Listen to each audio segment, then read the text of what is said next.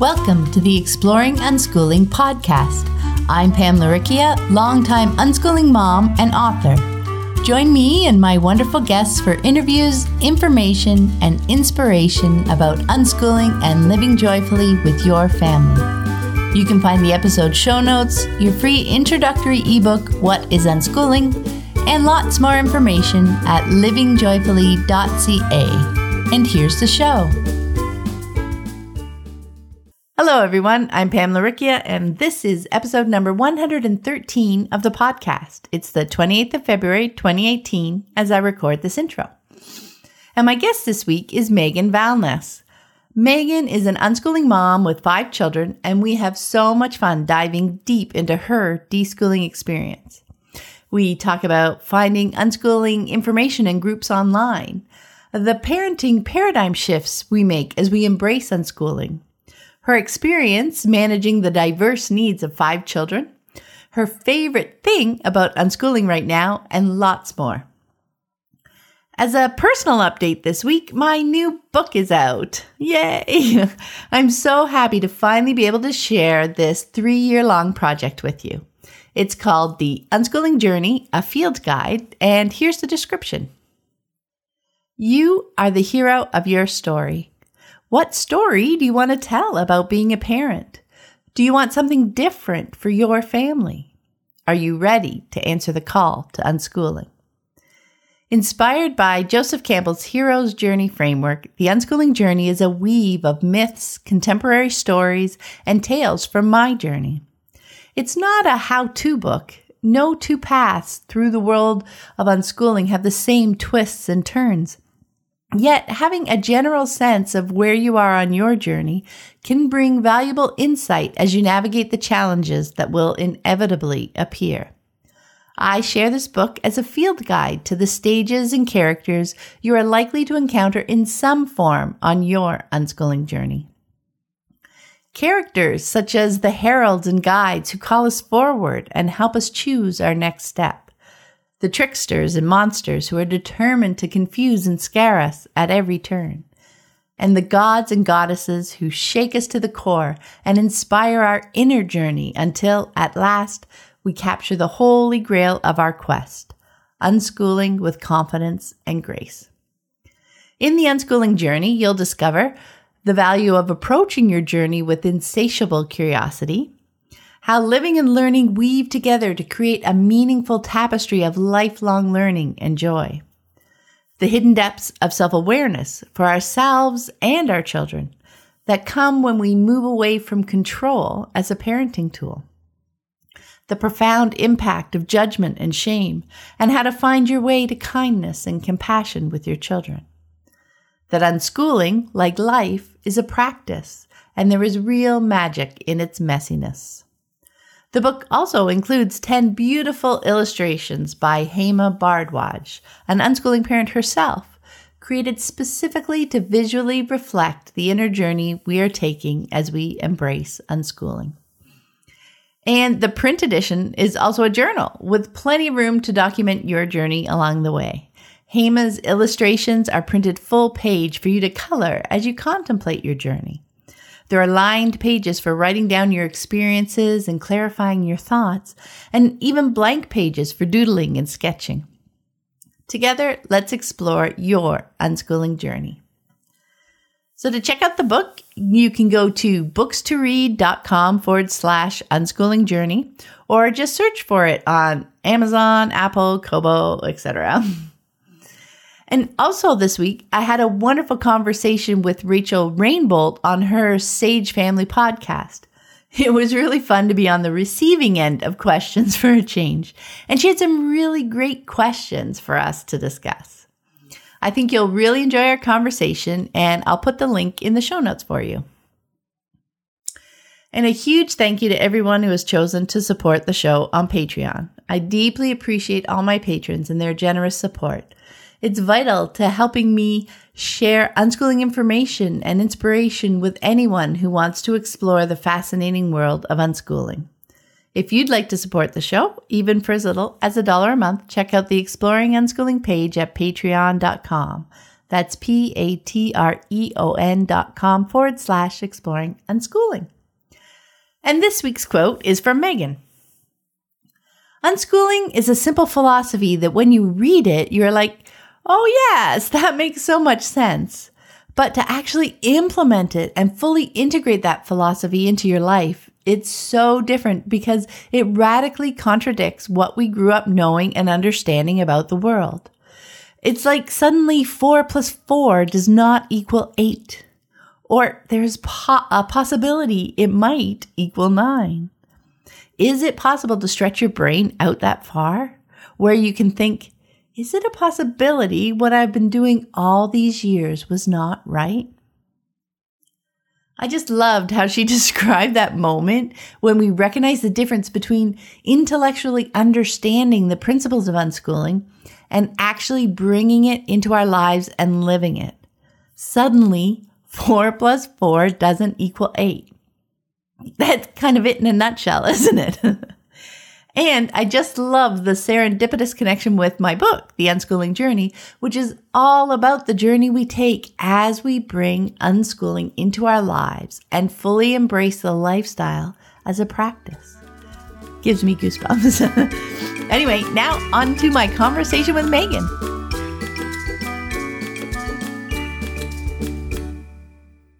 Hi everyone, I'm Pam Laricchia from livingjoyfully.ca, and today I'm here with Megan Valnes. Hi Megan. Hi Pam. Hello. Very excited. Oh, I am too, because one of the joys of hosting your own podcast is that when you come across interesting unschooling families online, you get the opportunity to invite them on the show and speak with them in person. Yay. I know, it's so cool. So I am really looking forward to chatting with Megan. And to get us started, can you share with us a bit about you and your family? Yes, so we're a family of 7. We live in Los Angeles, and the 7 is 2 adults, 5 kids. My kids. Just for my birthday. Oh, there's one of them. That's my 3-year-old. We have a 3, 6, 9, 11, and 13. Wow. And we really enjoy being together as a family. We spend pretty much all of our time together, I think, like most unschoolers. Mm-hmm. And I think on a whole, we're a funny bunch. We love to laugh. We're just kind of lighthearted. And we really love traveling and exploring and animals. We love to accumulate animals. And we just have a lot of fun. That's we do the beach, we game, we farm, we pretend. All of it. All of it. Sorry about that. That's okay. Well, then, I'm curious how you actually discovered unschooling and what your family's move to unschooling looked like. Okay, so we came across unschooling out of desperation. Mm-hmm. We were a very traditional family. It's really weird because I've always been a little alternative in myself, but when I became a mother, it's almost like I had this persona of motherhood and what I thought being a mother looked like or what we should do. And so and my husband is a very free spirit, but he just sort of went along with what I did because I'm bossy like that. And so we put our 2 oldest kids went to school. They went to Catholic school, and it was like rigorous education, year ahead learning, all these things that I really believed were important. And so at 8 years old, he had really had enough. And he just flat wouldn't go. And at the time I was working. My husband and I have a business together. Well, I don't really work anymore, but at the time we were running our business together, real estate brokerage in Santa Monica, California. And so I was working at the time, and my son, I would drop him off at school and my daughter, and he just literally wouldn't go. He would walk in the building and he would sit on the stairs, and it was a really small school, like 1 class per grade and just, not a big place. So he would sit on the stairs, or say he was sick, so I would have to come and get him. And now this just didn't come out of nowhere, him sitting on the stairs. There was a lot that led up to it. He had really been unhappy for a long time.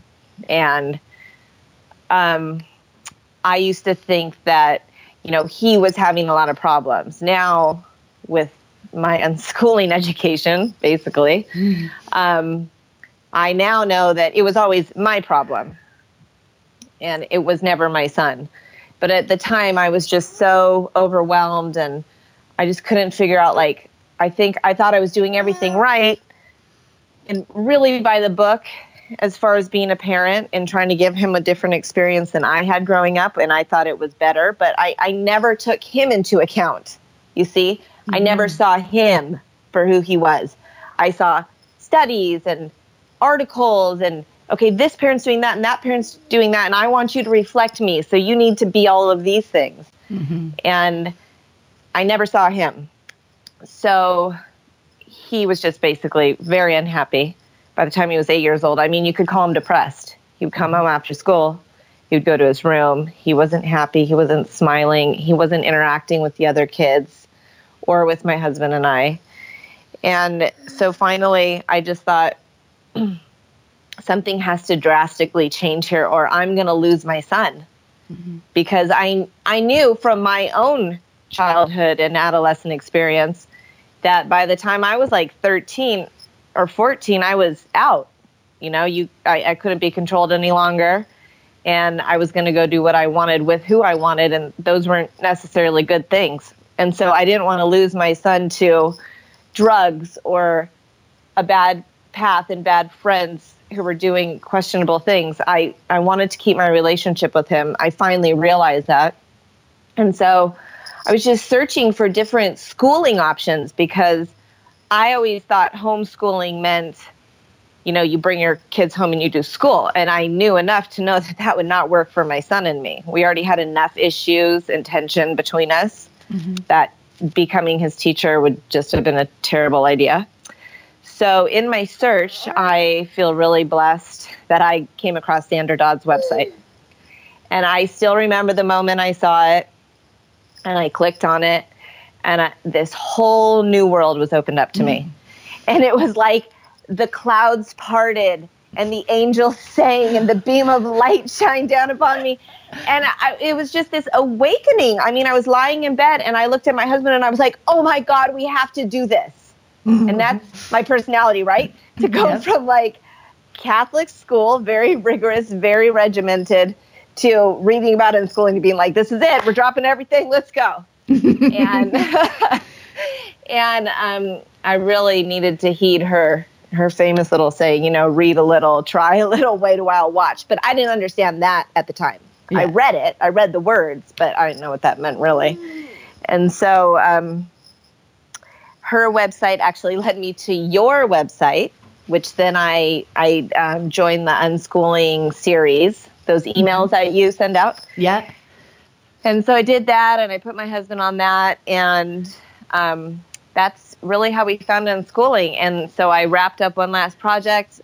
I picked my son up from school one day, and we had been talking about it. I read about unschooling probably a full year before we actually were able to pull the kids out of school. Mm-hmm. And so just kind of started implementing little things at a time, okay, I'm going to free up. I was very restrictive about food, about everything. Mm-hmm. And so I started letting go of those restrictions, and then picked my son up from school one day and said, you're not going back. We're ready. And that was the beginning. Did he know about it beforehand? He did. We had talked about, well, he knew about unschooling because he recognized that we were changing. Some of, okay, I was allowing more TV or more video games. I mean, I think my oldest son really suffered the most through my old parenting style. Mm-hmm. So it was a big relief for him just to have even some of the concessions from me. And then... So it was just kind of working its way towards this. as you were getting other things settled and organized.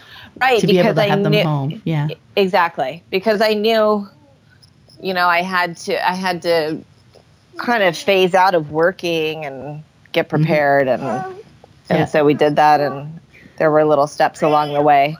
But in some ways, we sort of dove in also, because it's a big difference when you're making those little changes, but they're still in school. Yeah. And then when you finally bring them home and it really happens. Mm-hmm. And so that was, I think, where the big learning curve happened. Well, speaking of learning curve, and I will say I had the same experience, because I didn't know about homeschooling when the kids were home. We're at school, and and it was like that moment where there was that revelation that it didn't have to be that way. Right. It's so freeing. It's like, wow. It's like someone unlocked the shackles you didn't even know you were wearing. Exactly. Yeah, that's a great way to put it. So after we've chosen unschooling for our family, the learning doesn't stop there, does it? That's what we were talking about, because you see those pieces. Oh, my gosh. But they make sense to you, like the words, like you were talking about the words, but they don't really have meaning for us yet. We're just getting started. And while the growing amount of information about unschooling available to us now is awesome, it also means more sifting to find the sources with solid information that connects with us, that makes sense to us, right? So I was wondering how you found that process unfolding for you. Well, I have to say I do feel incredibly fortunate that the first website I did find was Sandra Dodd's, which led me to yours and to Amy Childs, and that at the time that I found unschooling, it was sort of right on the cusp of the whole Facebook wave. So there was that group Always Learning on Yahoo, which is still alive, but it was much more active when I first came to unschooling. And because once you start, the learning is just starting. The ways that the mind opens, I didn't even know were possible. I didn't know parts of this thought process existed. It's a really profound philosophy, I think, radical unschooling. And so at the beginning, we decided, that we were not just going to be unschoolers, but radical unschoolers. Just felt more natural, I guess, for us. And so I think now, with all the information there is to sift through, the first thing I would think would be to find out where you really fall on the spectrum of unschooling, which now there's the spectrum, right? Some people just use it towards education. Others, like us, it's a whole life philosophy. And then when you go to those discussions, for myself, it is so important to remember to keep an open mind, because when I was on Always Learning a lot in the beginning, I thought I had a really open mind, but then I realized how actually narrow-minded I was. And I thought, I was like, I get it all. And there was so much I didn't get. And the biggest thing is that we don't even realize we have is all this narrow-mindedness around our core beliefs, right? And so people challenge those, and it's just natural to become defensive and feel attacked, because these are things that we just believe to be true unequivocally. That's it. Yeah. And so when we start finding out they're not, it's hard to deal with. I think that it's confusing, and then it can be painful, for the parent. And that's hard sometimes, to sit with yourself and really look at yourself and why you do things, and see those things all become more apparent the longer you are in school. Because like you said, so when the kids were in school and we could start, lifting restrictions off certain things, that was fine. But when I brought my kids home, my oldest son, who had the most healing to do, he had been in school the longest, and it was really ultra damaging for his personality. Some kids, I think like myself, I went to school. I don't really think it affected, of course, it boxed my mind in certain ways, but I wasn't terribly unhappy in school. Yeah. I liked my teachers. I had friends, whatever. So, but for my son, it was just really, really bad. And he wasn't bullied, and he had a ton of friends, and he did well. He just hated it. I don't know how else to say it. Yep. So, sorry, I sort of went on a tangent there. That's okay. But, but so when we brought him home, all of a sudden my son was watching television. I'm not kidding. Almost 24 hours a day, maybe 18 hours a day. He would sleep on the couch in front of the television. He would eat all his meals watching the TV. And so now I had allowed this. Okay. So every now and again I would blow up, because in the beginning we still are who we are. We can't just change poof overnight. So I would still get really angry. And then I would realize, you know what? I'm allowing him to do this, so I can't be mad at him. Why am I feeling so uncomfortable with him watching TV? What is it about that that's making me feel this way and making me actually feel angry? You know, what's at the root of that anger? And so when we start asking ourselves those really challenging questions, I think it's important to have a group that can really help you sort through those answers and not just tell you, oh, it's okay. You're an angry mom and we all have those days. Like, I don't want that. You know, there's certain times I want to be coddled and I know who to go to be coddled. But when we're really getting down into the depths of unschooling, I think it's important to have a group that can really help you work through that and has the courage to say things that will open your mind or shift your perspective. And that was another thing I really found on the Always Learning list. Was Sandra Dodd talks a lot about shifting your perspective, which is something else that I think the words are easy to read, but to really do it takes time and practice. And so that's a big part of unschooling, is to continually involve yourself somehow in the discussion. And the discussion is going on everywhere.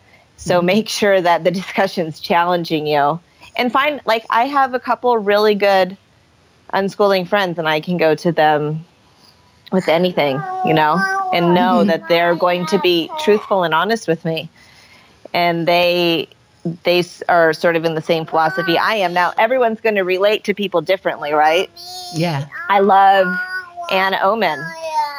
She's very different than other voices in unschooling.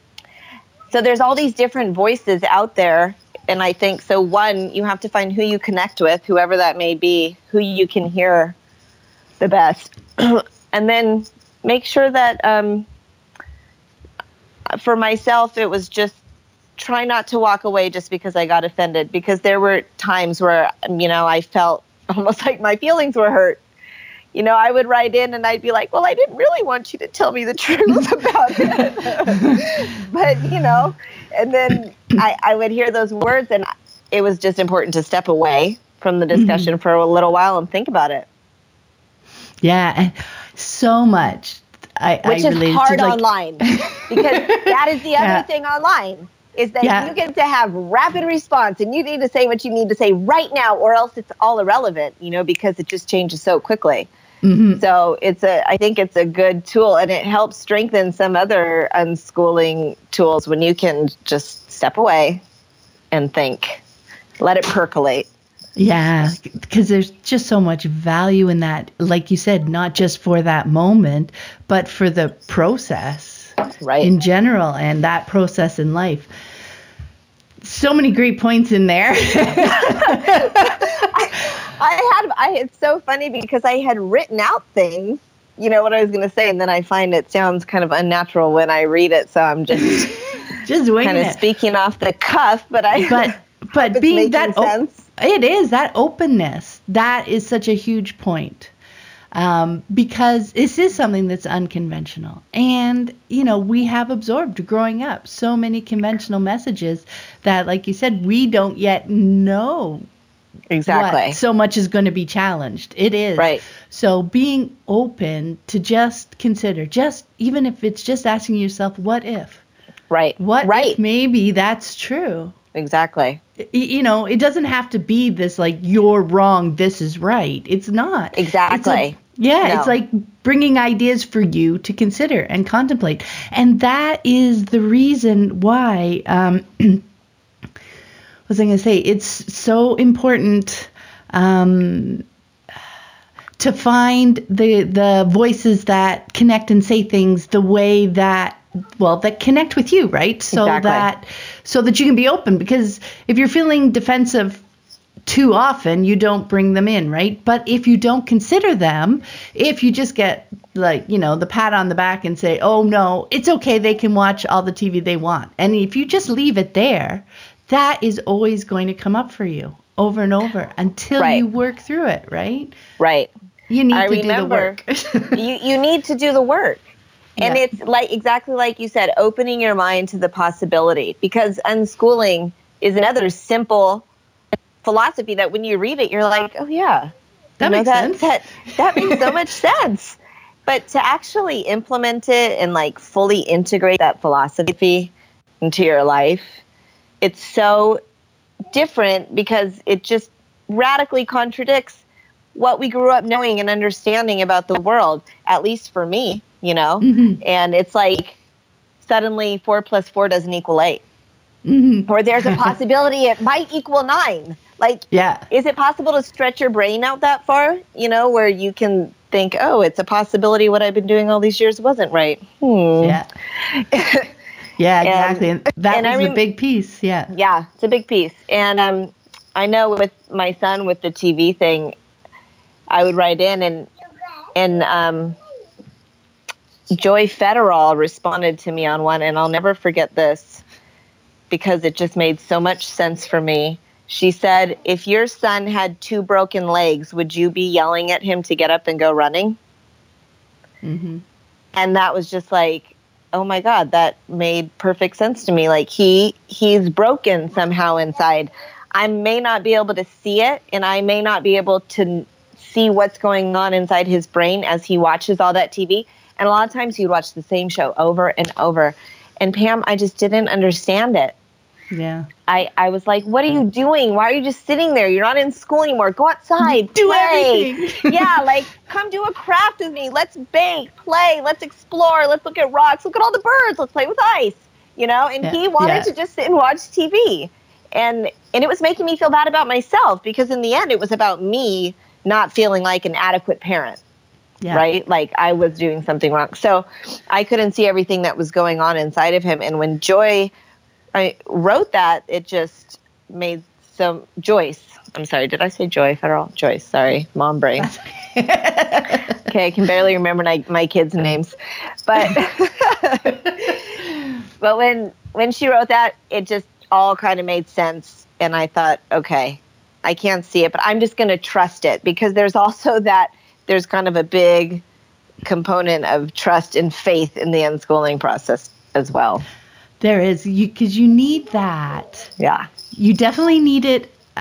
It's funny for me, the idea of trust shifted. So in the beginning, I needed to kind of trust, what the experienced longer term unschoolers and stuff were telling me, and unschooling parents were telling me, so that I could give things enough space to happen. Right. So that I would then gain the experience and see 6 months down the road, I could look back and see, oh yeah, see, that did happen that way. But you have to find trust or faith somewhere to let those 6 to 12 months unfold first. Exactly. So that you can, then you gain your own experience, right? Right, exactly. And which is hard because we're doing something very different than most everyone around us. And we're used to wanting studies, right? We want studies, evidence, facts. Give me the pie graph on that. How many unschoolers are going to college? You know what I mean? And we're used to productivity and fast, and this should be fixed by next week. Right. And do you fall within the regular learning curve of everyone else? 4 to 6 age ranges. So it's just such a leap of faith in some ways, where you can, when you really read it and start to understand it, you finally do know on an intellectual level, yes, learning is natural to humans. That's what we do. We've come a long way, baby. I mean, look at where we started as bipedal primates, right? Yeah. So it's pretty amazing. And I'm just so happy that we found it. It's truly been life-changing. Yeah. Oh, I know. So, and another important aspect of this deschooling process revolves around parenting, and it lines up a lot with what you were talking about with your son, because it turns out that helping our children's learning thrive and just helping them thrive as individuals means shifting our parenting paradigm, right? From having control over our children, right? Even if it's just wishing that they, I wish he would get up and play and do all these wonderful things that we can now do because he's home, to being in connection with our children, right? To starting to understand their perspective, and that huge piece that you talked about, you mentioned it, but I think it's a huge piece, is that judging ourselves or seeing ourselves from what our children are choosing to do, right? Yes. So I was just wondering if you could talk a bit about what that shift has looked like for you. Yes. So that piece about the reflection of our children, or our children being a reflection of us, it's so cultural, Mm-hmm. And so that's something in our paradigm. That's one of those things for myself I didn't even realize I was doing. Mm-hmm. But I was like doing it overtime. So I know that. I was working overtime on that one. Before unschooling, that was just a completely foreign thought to me, I think. I never really thought about it. I grew up with parents that loved me very much, but didn't really play with me. And it was never expected that they would play with me. Yeah. That just wasn't their role, I grew up thinking being a good parent meant you kept your kids clean and like nice looking. You educated them. They had manners, and you didn't really need to play with them. So with my oldest, I didn't, it's so regretful to think about it now, but I didn't really play with him when he was little. Mm-hmm. And God, one of my biggest regrets is I sleep trained him.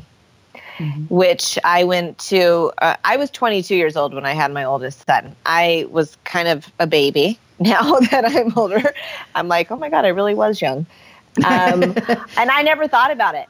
I never even thought about the fact that I was young to have a baby. For me, I had always wanted children, and I wanted children young, and the women in my family tend to have children young. So to me, that was just normal. Mm-hmm. And when so anyways, I was 22 years old when I had him, and I just really wanted to do everything right. I truly believed what I was doing was the best thing for him. And my husband hated that I sleep trained him and would always just want to, bring him in with us. And he was probably 12 weeks old when I did that. And so I still nursed him for a long time, but that right there disconnected me from my son. Putting him in a crib and letting him cry to sleep was a huge disconnection for us. And I never did it again with any of my other children because I knew innately it was wrong in my gut. But at the time, at that age, I wasn't really able to even be connected to myself and my own intuition and my mother's intuition. I didn't trust myself enough to connect with myself. And therefore, how could I connect with my children on that level? Mm-hmm. Which is another huge part of the trust component in unschooling. And I forget who said, John Holt says, we're raised our whole lives as children believing we can't be trusted. So it's no wonder we turn into adults that don't trust ourselves. And then again, don't trust our children. And then, so it's just this like revolving cycle. So it has to stop somewhere, right? We've got to change it. And so being disconnected was what was normal for me. Yeah. And so when I came to unschooling and was starting to let go of all those controls, that led me to start learning more about myself and why I had those control issues over my children, and what did that mean for me? Like, how did I need to connect back into myself and connect with them? So connecting with them and really making the effort to play with them, to watch TV with them, to sit on the couch and watch my son's shows with him, to play their computer games, to really get into their world helped me heal. and helped me learn, I think, what a true connection means. And so that was just part of the work and the process of putting down all those thoughts and ideas and opinions that I thought were so right, and shifting my perspective and trying something new. Because playing with my kids was really foreign to me. Mm-hmm. But at the same time, Pam, the weird thing is that I was only this kind of person parenting. I've always been, fun and a little bit crazy and a little bit wild, right? And wanting to do things, and I just have kind of a vivacious personality. It's who I am.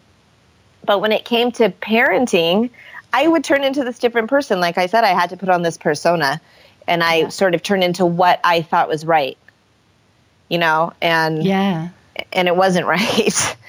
And that's such a great point, though, because it's our chance to be good.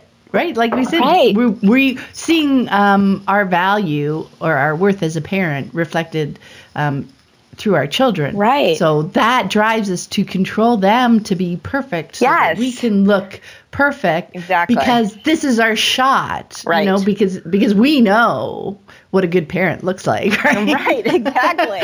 Conventionally. So, when especially when you've bought into that whole paradigm, you're just really pulled to accomplish it, right? Yes. I know what you mean. And always so worried about how other people are judging the situation. Because like for myself, I never really cared what people thought about me. But all of a sudden when I had kids, it was like, man, these kids need to be perfect. And people need to think that I'm doing a great job and know that I'm a fit parent, Yeah. And where does it, that's why when you're shifting away from that control, you're like, now what, right? And like you said, you have to learn so much about yourself, right? So that you can even connect to somebody, because you can't really see. It's very hard to see from somebody else's perspective until you got to start somewhere. You got to start with your own, right? Exactly. And sometimes it's fake it till you make it. Mm-hmm. I found, because in the beginning I didn't really understand what I was doing, but I did it anyway. I kind of went through the steps, and first off, it was just opening my mind to the fact that what my kids were watching on TV was really great. And was it funny? And can I get into it with them? And I could. And so it's just somewhere. Even if in my head I was thinking, oh my God, I can't believe we're watching this Barbie movie. And or whatever I was thinking in my head, I didn't say it out loud. It was also learning to control my mouth. It's like 1,000,001 little shifts at first. Every day. Like every day it's like, sorry, go ahead. No, I'm just going to say sorry. I think as parents, we feel like it's our right to just unload our opinion on our kids. Yeah. In conventional parenting, do you notice that? Like, you'll tell your kid to be like, oh my God, your hair is a wreck, your breath stinks, go brush your teeth. Like, you would never say that to anyone else. Yeah. And somehow it's okay to say that to your children, right? And it's more conventional, so you hear it all around you. So becoming more mindful also is a huge part in connecting. Being more mindful of what you say and how you say it, and how are you treating these people that happen to be your children, who, by the way, didn't ask to be born. You brought them into this world. All that ties together so nicely because it's all about being able to stop for that moment, right? And just contemplate, like not just react, not just say, oh, your hair or whatever. So what is ooh, your hair, or ooh, this TV show or whatever. Just back to what we were talking about before, about just being open to those moments, just kind of passing by and just contemplating them for a little bit, and doing that shift over again. Oh, look, but we're having fun. We're watching this TV show for the 100th time. But we're having fun. We're laughing. It's this whole conversation that goes on in your head, isn't it? Right. Yes. Exactly. And that's better, to learn that sometimes we just need to keep it in our head or talk to our friends about it, but we don't have to unload it on our kids. Yeah, let them have their own experience. Oh, exactly. Yeah. Then that's part of the just staying back and observing a little bit. Totally. Like, you're with them and connecting, but you don't have to verbalize everything, right? Right. To see how they take it in. And I learned so much because they see things differently. And that was all part of my deschooling. Yes. To realize that the way they see things is just as valid. It's almost even more valid because it's coming from a more pure perspective, I think. It doesn't come with all our baggage, right? Like, I had a lot of, in the beginning, I had a lot of opinions that were just weighed down by like all this baggage and my own experience and how I was really projecting this now onto my kids or onto their experience and not letting them just be an individual in the world doing something and having their unique experience with it. Mm-hmm. And that's even hard to understand, but it's, to allow them to be their own person, separate from us. Does that make sense? Huge. Yeah, it's huge. It is huge. And it's so valuable for us to see it too, because, and it was seeing it so often, so many things on my unschooling journey and deschooling journey for myself have been because I saw them in my children. Right. It's yes. Like, or they pointed saw out this fresh. Exactly. Yeah. This is okay. Oh, so what do I really think about that? Right. I mean, I'm learning from my kids all the time. And now, with my two older ones are 11 and 13, my 13-year-old is smarter than I am. I swear. And it's just so amazing. And I love hearing about his perspective. And I thank God that I found it at the time I did, because, 8 years old, that's not early in the game, kind of, when we're talking about children.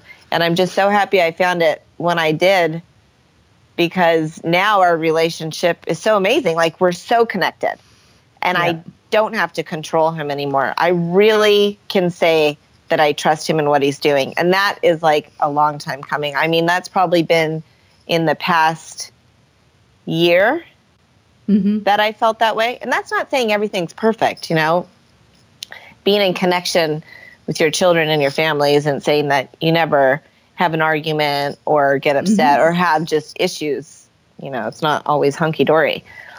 But it means that we can really discuss issues when they happen. Yeah. Yeah, exactly. I mean, I guess that's it, is when you say it's amazing, and it is, and you're so well connected. You worry that people think, it's all candy. Yes.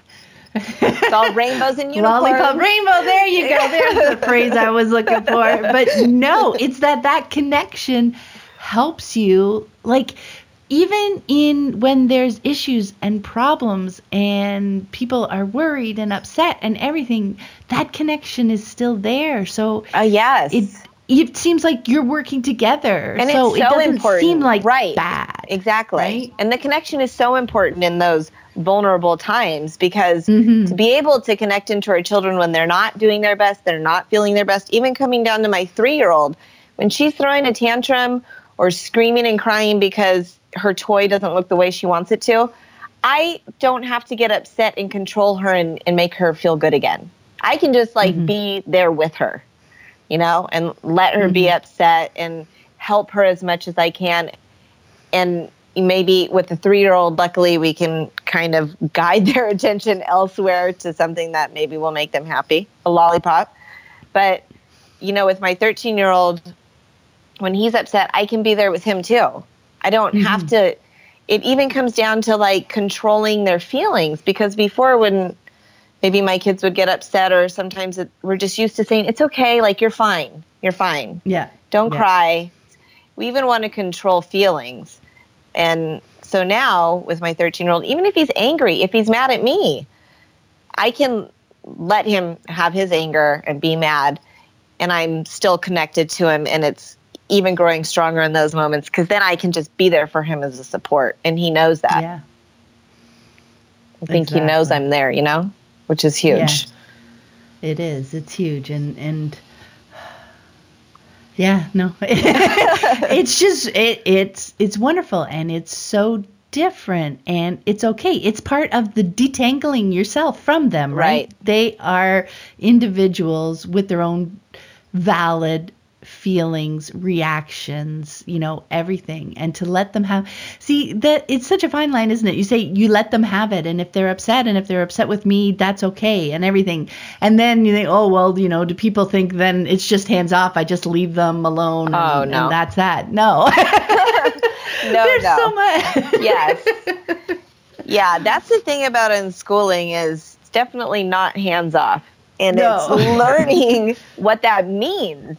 Because, when you are in that traditional paradigm, it's kind of like all or nothing, I think, in our head. It's just everything's kind of black and white in the traditional paradigm of parenting.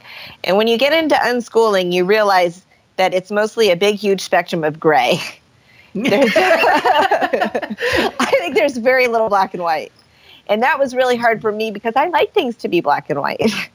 I have to tell you, my natural personality is more of a black and white personality because it helps me. I mean, human beings, we like patterns, right? Yeah. We like symmetry and things to fit correctly. Yep. And so when things don't, it gets a little tricky. So learning that gray spectrum of, yes, I'm going to let him be angry at me, but no, it's not hands off in any way.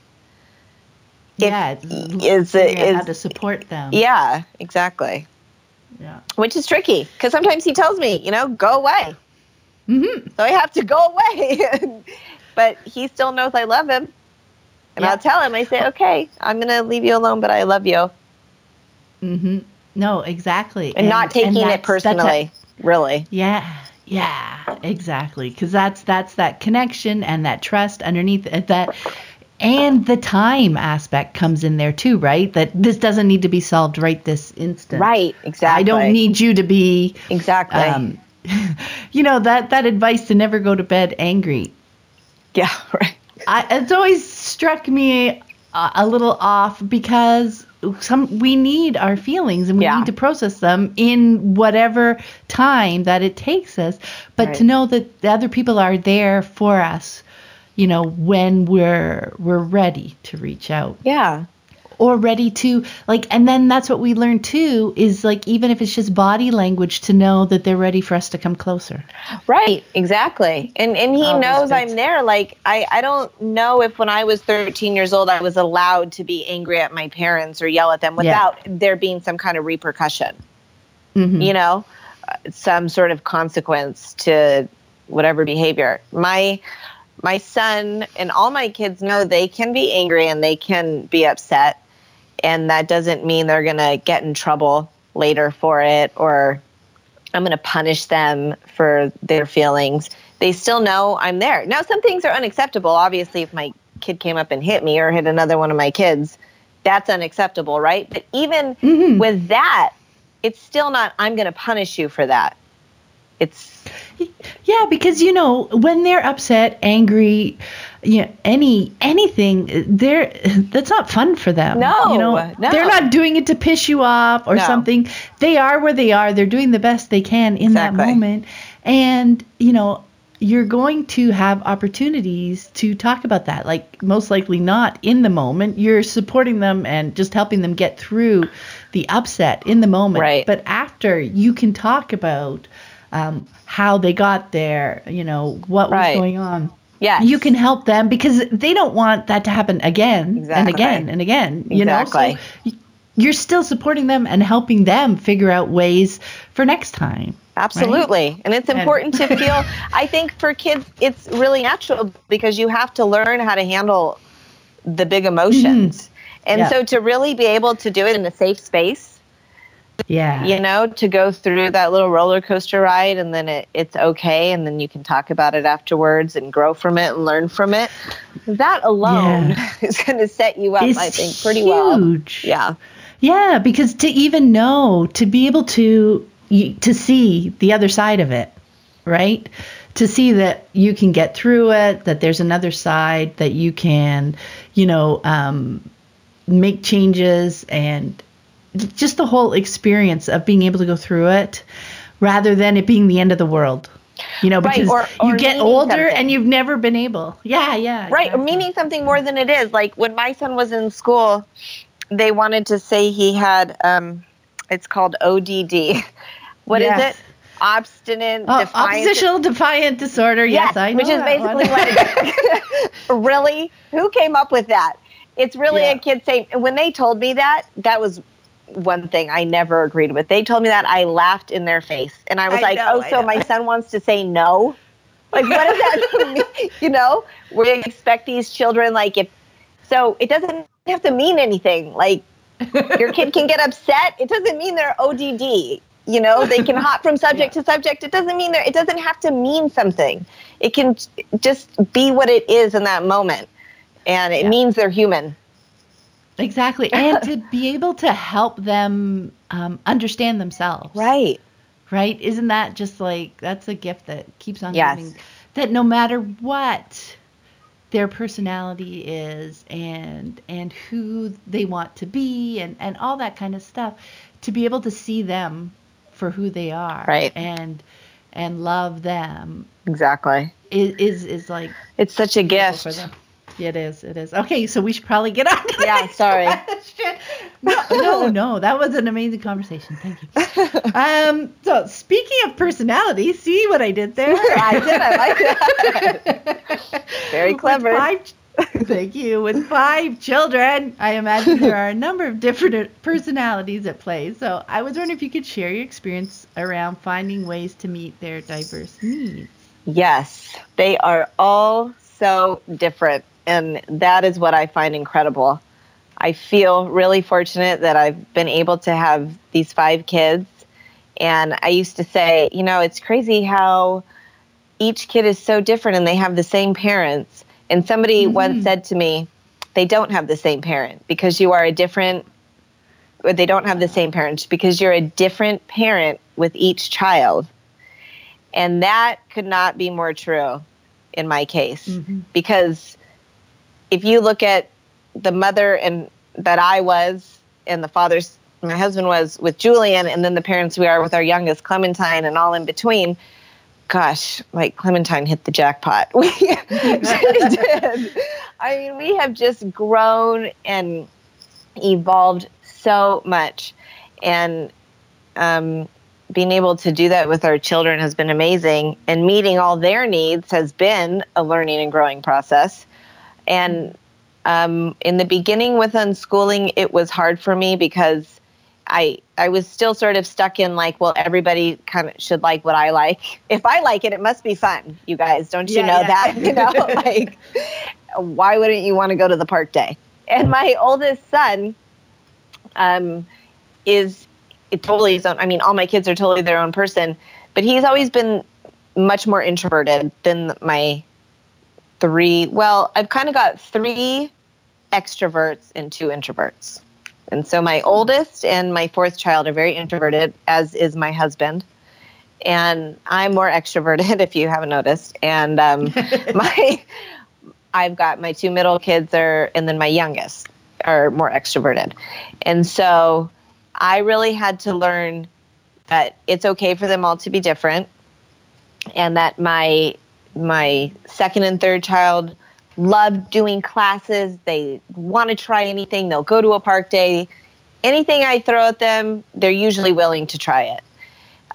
My oldest hates classes. Ever since we pulled him out of school, he's tried a few classes here and there at my urging, because, in the beginning, when you first start unschooling, you're like, wow, look at all these classes. Let's sign one up for every day. And then we'll go to 12 park days a month, and we'll do, we're going to meet all these people. And it's that really didn't work for our family. And I kind of learned that quickly. And that was part of learning to trust my son and knowing that he knew what was best for him. He just doesn't like park days. And that was hard for me to understand in the beginning, because I thought, don't you want to make friends? And he was making a lot of friends online, but I was sort of discounting that.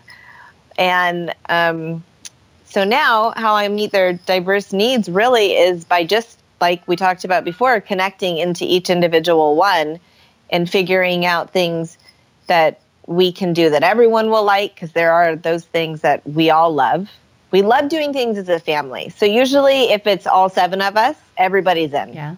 Like we went to Knott's Berry Farm this past Sunday, which is an amusement park here, for my son's birthday. Any amusement parks, everybody always wants to go to. We love traveling together. And when we travel, it's a really great time for us all to connect as a family. We just kind of do a lot of stuff together. You know, we go surfing or hiking or exploring or whatever, and everybody's game for that. But when we're at home, which is usual, my son really, he's sort of on the gamer schedule, the vampire schedule, which, you know, wakes up around 4 p.m. and then goes to bed at an undisclosed hour. I'm not really sure when it is, but I know it's late or early. And then when he really wants to do something, he does. But I'll go watch him play his video games if he wants, and he lets me know what he needs, right? Like he'll say, "Oh, I want to go to the mall." He likes going to the mall now. Or I want to go get this game. So I think the biggest way of meeting needs is by staying connected to your kids and knowing who your kids are, which is huge, because there are certain things I know my oldest son and my 4th child, my 2 introverts, are not going to like. And so I always run everything past everyone, but I don't get offended or take it personally if they don't want to do it. And the option to say no is always available. And that's kind of how we are, you know. Right now, my younger son just got a Nintendo Switch for his birthday. And so that has been so much fun because everybody can play and we all love it. Yeah. So we're all playing Just Dance and it's hilarious. And, you know, they're all playing Mario Kart. So that's something, bringing all the kids together, except for Clementine. I mean, she stands there with a remote thinking she's playing, but she's not quite there yet. So that's it. I feel like, meeting needs is just really an extension of staying connected. Yeah. Because then you know, and being okay with no. Right. That's the other huge piece. When you're connected, and then it's just figuring it out, isn't it? Just trying to see how you can weave all the different things together. Yeah, it's just life, and it just really starts to flow. And I think whether you have 1 kid or you have 5, like, obviously the workload increases a little bit, I think, but you know, but whether it's not even, I think good unschooling, it hits a flow, and there are ebbs too. But what I've been discussing an ebb with a good friend of mine. We were talking about the ebbs, and she said something really beautiful, that, you know, during the ebbs, the tide is pulled away and there's all these unexpected treasures on the sand on the beach that you can find, you know? And that made a lot of sense to me, because sometimes, like, we're all flowing so well and everything's going great, and then we feel like we start to ebb, and it's like, okay, what's going on? But taking that downtime, which is really kind of what it is, and looking for the treasure in it. Maybe everybody, you know, needed a break. I think we get so caught up, another cultural thing is getting caught up with being busy, because if we're busy, then we're worthy. You know, that means that we're productive human beings and we're worth our weight in gold. And gosh darn it, we're going to make the world a better place. And it's like, you know, sometimes being productive sometimes it's really okay, that downtime. Your brain needs it. Your body needs it. Kids absolutely need it. And they know how to give it to themselves naturally. You know? Yes, I'm still learning They really do. I'm learning how to give myself downtime. That has been another big piece that came with unschooling, which is huge. Yeah. I found that too. I mean, I love that, the treasures that you find in the quiet, because that's another piece, right? Giving yourself permission to be quiet and saying, it's okay. We don't have to be doing all these things. They don't have to love Park Day. Right. You know, all those things, geting comfortable with those things. We're still always learning through all of it. Yeah. You know? So how has the transition to unschooling been for your husband? That'll be interesting, because you said he was a little more of a free spirit beforehand. Yeah. I was wondering what his experience or how you've seen his experience with this shift to unschooling. Well, I've seen his experience, I think it came more naturally for him in some aspects because he hated school. Absolutely hated it. He's got no good memories of school. He ditched most of high school. He did not like it. And he never wanted the kids to go to school. He never liked the idea of sending them away, like for preschool. So the kids didn't go to preschool, but I was like, well, they're going to go to pre-K though, therefore they've got to start early, pre-K. So, but he didn't like it ever, but he went along with it because what was the other option? Homeschooling. And like I said, I had always on some level wanted to keep my kids home with me too, but I didn't know about unschooling. I thought they had to go to school. I didn't really understand that was not an option, or that was an option. And so in that respect, my husband was, got it, I think, very easily. And he was always much more willing to say yes to where, like, I would get so upset if my kids ate McDonald's when they were little. And these are really just my oldest too. And, and my younger one, my son was 8 when we started. I guess she was 6. So she even had less of an experience. And I was more easygoing even with her than I was with my oldest. I was so rigid with my oldest. And I thought, oh my God, McDonald's, like, they can't eat that. The sodium content, diabetes, like all these fear factors that I had from reading news and whatever. And I was just projecting everything out. He was always much more easygoing about those types of things, like letting them make decisions about what they wanted to eat or wear or play. But, like everyone else, he had his challenges with it. But we both really got into always learning together, that group. And he would read a lot. He wrote in once. That was interesting. And so we would read that, and we got, copy like your books and Sandra Dodd's books, and he would listen and to like the Amy Childs podcast because that was the only one around, I think, when we started. And so he learned in his own way as well. And then I had to, like, also, how unschooling can really apply to anyone in your life. I learned how to be different with my husband.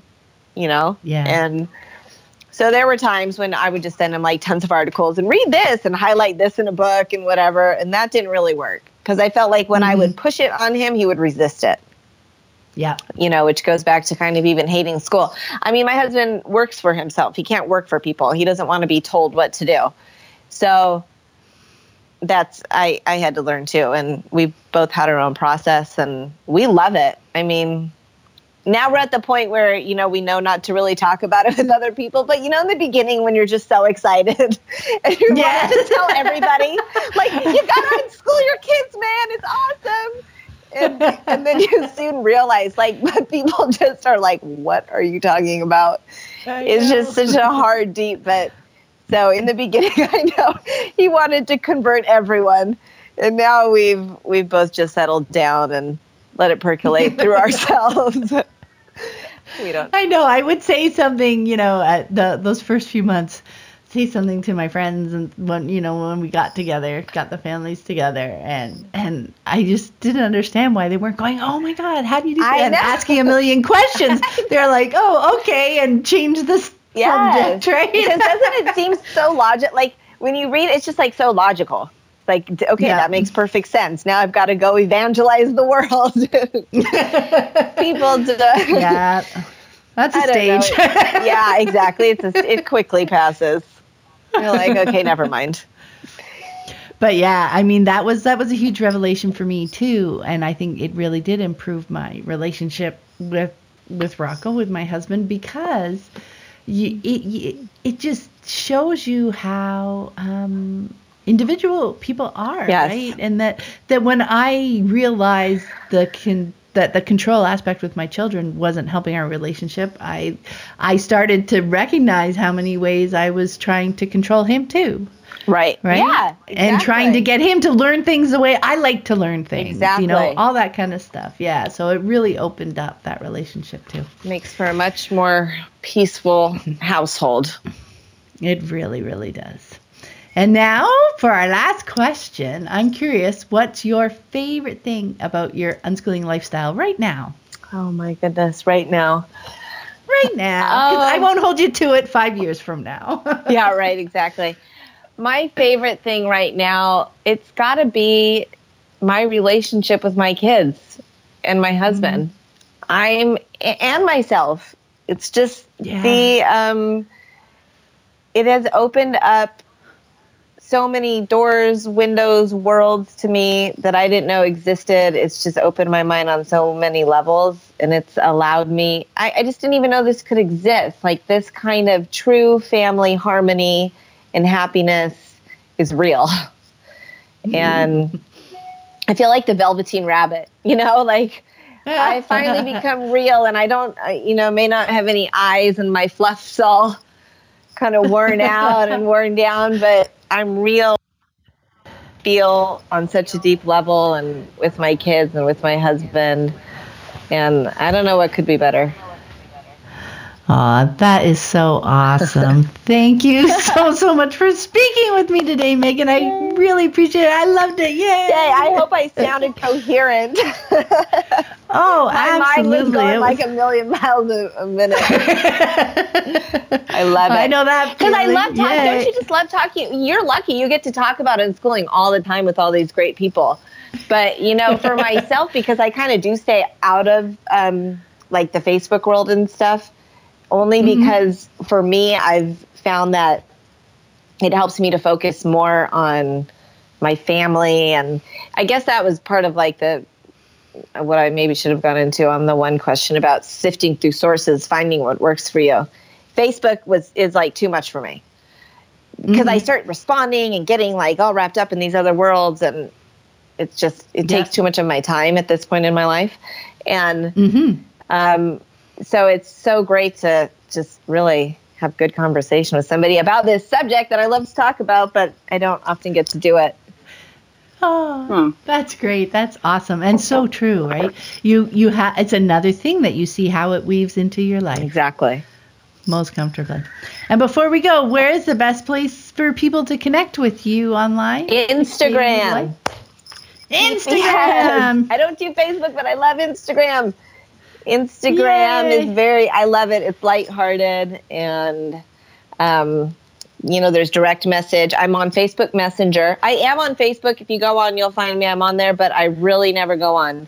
So the best way to find me is through Messenger and Instagram at MomWifeSuperstar. Yay! Oh, thank you so much, Megan. Have a wonderful day. You too. Thank you, Pam. It was such a pleasure. Thanks for listening. I hope you found it helpful. You might also like the backlist episodes at livingjoyfully.ca/podcast. While you're there, be sure to pick up your free copy of my book, What is Unschooling? In it, we'll explore some of the common questions people have when they first hear about unschooling, like, how will my child learn? How do I know they're learning? What is deschooling? And how do I get started? It's also available at many online ebook retailers. And if you'd like to connect online, you can find me on Facebook at Living Joyfully. Until next time, have fun living and learning with your family.